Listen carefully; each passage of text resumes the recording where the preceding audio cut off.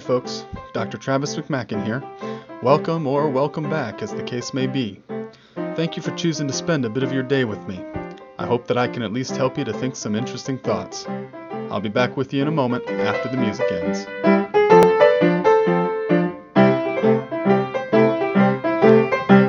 Today, I'd like to talk with you a little bit about this book, Schleiermacher's On Religion, Speeches to Its Cultured Despisers. Friedrich Daniel Ernst Schleiermacher, one of the more fun names to say in the history of theology. He's widely regarded as the father of liberal Protestant theology, working at the very turn of the 18th to the 19th century.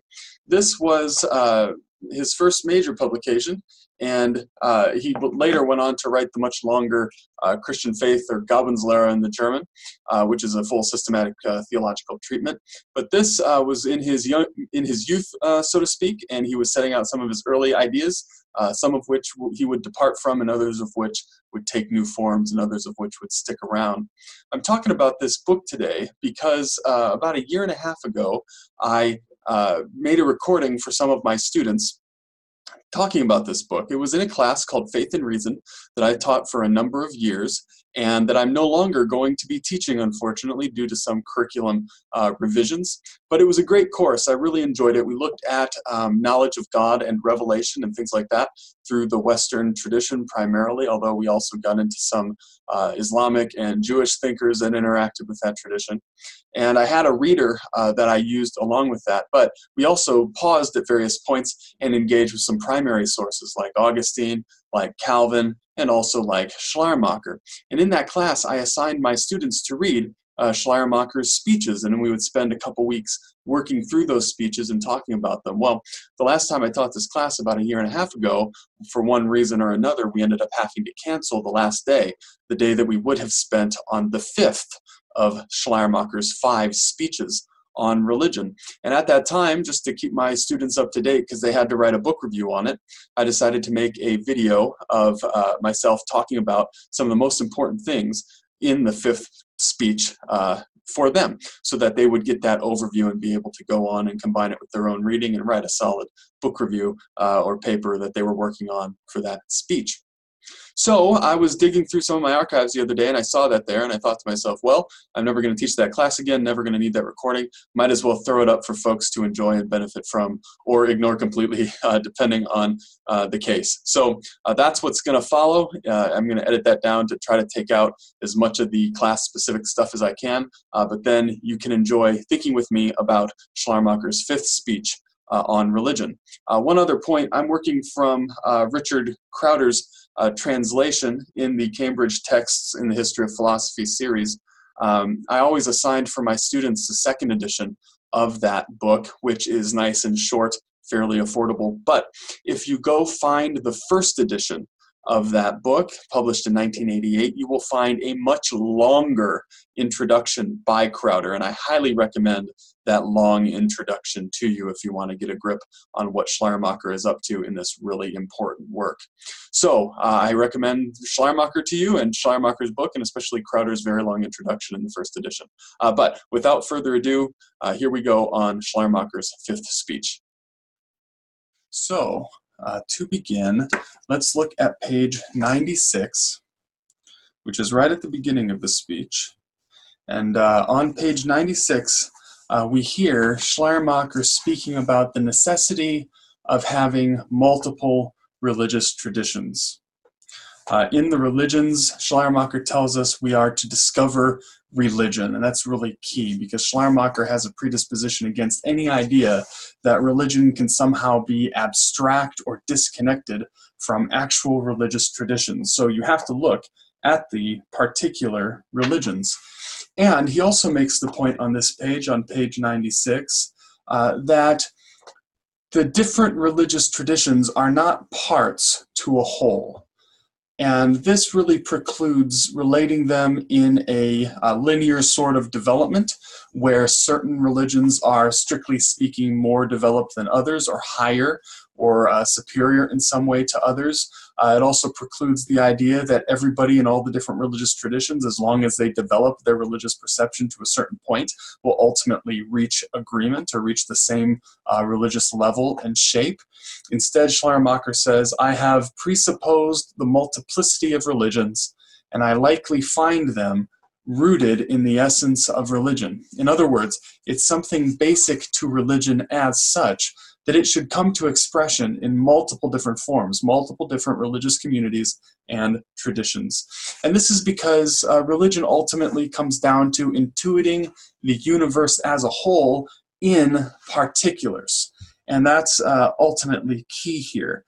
You have to get the sense of the whole in any given particular, not just by heaping a bunch of particulars together as if each particular was part of the whole. So if you get the universe as a whole in the particulars, then you can access the universe as a whole through any number of different particulars, and what your religious tradition is going to look like can very easily differ depending on the particulars in question.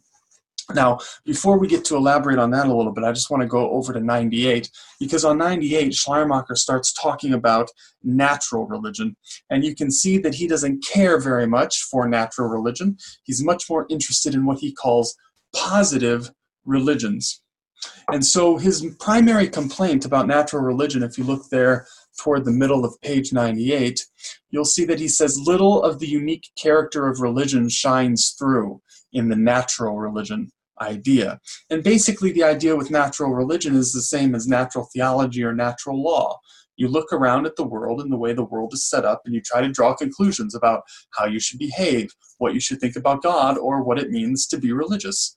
And in each of these cases, it's primarily an intellectual undertaking. And remember, Schleiermacher doesn't think that religion is the same as metaphysics or morals. These might be fine procedures when it comes to metaphysics or morals, but it has absolutely nothing to do with intuiting the universe. So Schleiermacher is predisposed against natural religion, and he says that there's little of the unique character of religion in that. In the positive religions, however, you get lots of the unique character of religion. So every positive religion has exceedingly strong features.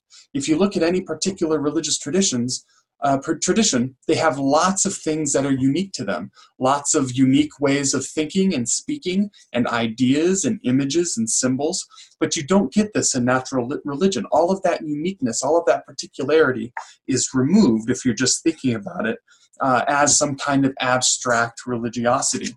And so he gets into this a bit more on page 100. When he's talking about how the different intuitions of the universe work. And basically his point is that if you're going to intuit the universe, you need to do so through particulars. You only intuit the universe as a whole through particulars, as we've seen him say over and over again. You can't do it through abstract generalities like you get in natural religion. And the positive religions are these determinate forms in which infinite religion manifests itself in the finite. So all of that uniqueness and particularity of the particular religions is precisely how you get access to intuiting the universe as a whole. Natural religion cannot claim to be something similar, Schleiermacher says, because it doesn't have those kinds of particulars. So natural religion isn't actually helping you intuit the universe as a whole in any way. So every intuition of the infinite exists wholly for itself. It's dependent on no other. The whole of religion cannot possibly exist otherwise than when all these different views of each intuition that can arise in such a manner are really given. In other words, until you've intuited the universe as a whole, in all of the universe's particulars, you haven't exhausted religion. And because the universe is infinite, it's constantly changing and developing as it expands through time and space, then you can never really get to the bottom of religion. You can't encapsulate it in some abstract or general theory like natural religion tries to do. All you can do is try to access it through the particulars of particular religious traditions, each of which, these particular religious traditions, is thoroughly determined by the different principle of relation in it, such that all these traditions are true individuals, all of that from around the middle of page 100. So each religious tradition has something particular about the way in which it intuits the universe as a whole, and something particular about the relationship in which it sets you to the universe as a whole through that intuition, and that's what gives it its unique character. So if we jump ahead a few pages to 104, we see him talking about natural religion again, and he says basically natural religion just is a way of talking about different types of religion. You can categorize particular religious traditions into different types or categories, so that some of them are going to be pantheistic, some of them are going to be monotheistic, some of them are going to be polytheistic. All of these are different types. Then you can describe families of traditions in these sorts of terms, but that's not really giving you the actual tradition itself. So natural religion can function in that way. But positive religions are really where it's at if you want to intuit the universe as a whole. And the thing that makes a particular positive religion what it is the particular intuition that is at the center of it. So let's see here. Right at the bottom of 104, it talks about in a positive religion, one intuition must be dominant, or else it is as good as nothing. So in Christianity, for instance, the dominant and central intuition is going to have something to do with Jesus. In Buddhism, it's going to have something to do with enlightenment and escape from suffering, and etc. But each religious tradition needs to have that dominant intuition that shapes and structures the rest of one's encounter with ultimate reality through those particulars. And that's what makes each religion different, is it has that unique character. Consequently, each religious tradition is contextual. So I'm looking now at page 108. So each religious tradition is tied to its context, because remember, we never intuit the universe as a whole in an unmediated way. It's always through those finite particulars. And each culture, in each point of time through history, is going to have different ways of structuring our encounter with reality. They're all going to have different languages. They're all going to have different cultural symbols and values and things like that are going to make those intuitions of the infinite different, and provide different characters to these positive religions. No human being can come into existence as an individual without simultaneously, through the same act, also coming into a world, into a definite order of things, and being placed among individual objects. So also, a religious person cannot attain his individuality without, through the same act, also dwelling in a determinate form of religion. Both are the effect of one and the same moment, and therefore one cannot be separated from the other. So just as you're born into history in a particular time and place, so your intuition of the universe as a whole happens in a particular time and place. And that dominant intuition for any positive religious tradition happens in a particular time and place. And because of this, those different religious traditions have their own character and have their own shape. They are contextual. They are designed to function in a particular religious environment and cultural environment so as to help people shape their intuition of the universe as a whole. And it's not just about contextuality at any given moment. There's also a historicity here. Not only is it a particular place and a particular culture, but a particular time, as I've been saying. So on page 112, Schleiermacher says, religious people are thoroughly historical. They're not interested in abstract truth. They're interested in truth as it's perceived through time. And they want to understand themselves in a particular place and time so that they can understand their particularity. Everything depends upon finding your basic intuition, and all knowledge of the particular avails you nothing so long as you do not have this. And you do not have it until you're able to explain everything particular from this perspective. That's what happens with these dominant intuitions and the positive religious traditions. They're used as that center to the web for how you organize all of the rest of your way of being in the world and understanding of the world and perception of the religious. And that happens in historical context as much as it happens in cultural context. So these particular religious traditions are not only contextual, but they're also historical in character. And then what Schleiermacher does through the rest of this speech is he kind of plays out these principles for how the different positive religions are structured. And he looks at a few different of them. He looks especially at Judaism, and he looks at Christianity, and kind of unfolds all of this into his criticisms of religious traditions, many of which we've seen before, but also trying to identify what the truth in each of these traditions are. What's that dominant perception, that dominant intuition of the universe as a whole that's structuring all the rest of it?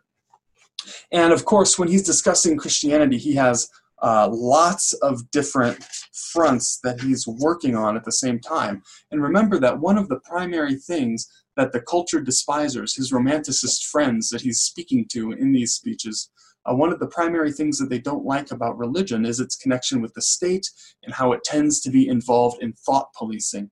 And we've seen Schleiermacher all the way down the line saying, no, no, no, if people are thought policing, they're not doing religion correctly. He wants to separate himself from all of that. And he does that again in this speech. So right toward the end at page 123, he says, "Nothing is more unchristian than to seek uniformity in religion. Nothing is more unchristian than to try to impose some kind of uniformity." Why? Because each person is going to intuit the universe in their own particular way, and given their different contexts, and some of them might be within the Christian religious tradition. But again, each positive religion is only one approach to the infinite. And you need to be alive and awake to all of the other different approaches, and you certainly don't want to get in the way of people developing their own separate approaches to the infinite, whether that can be related back to Christianity's dominant intuition or not. To do so would be to stifle religion and just prove that you don't understand religion in the first place.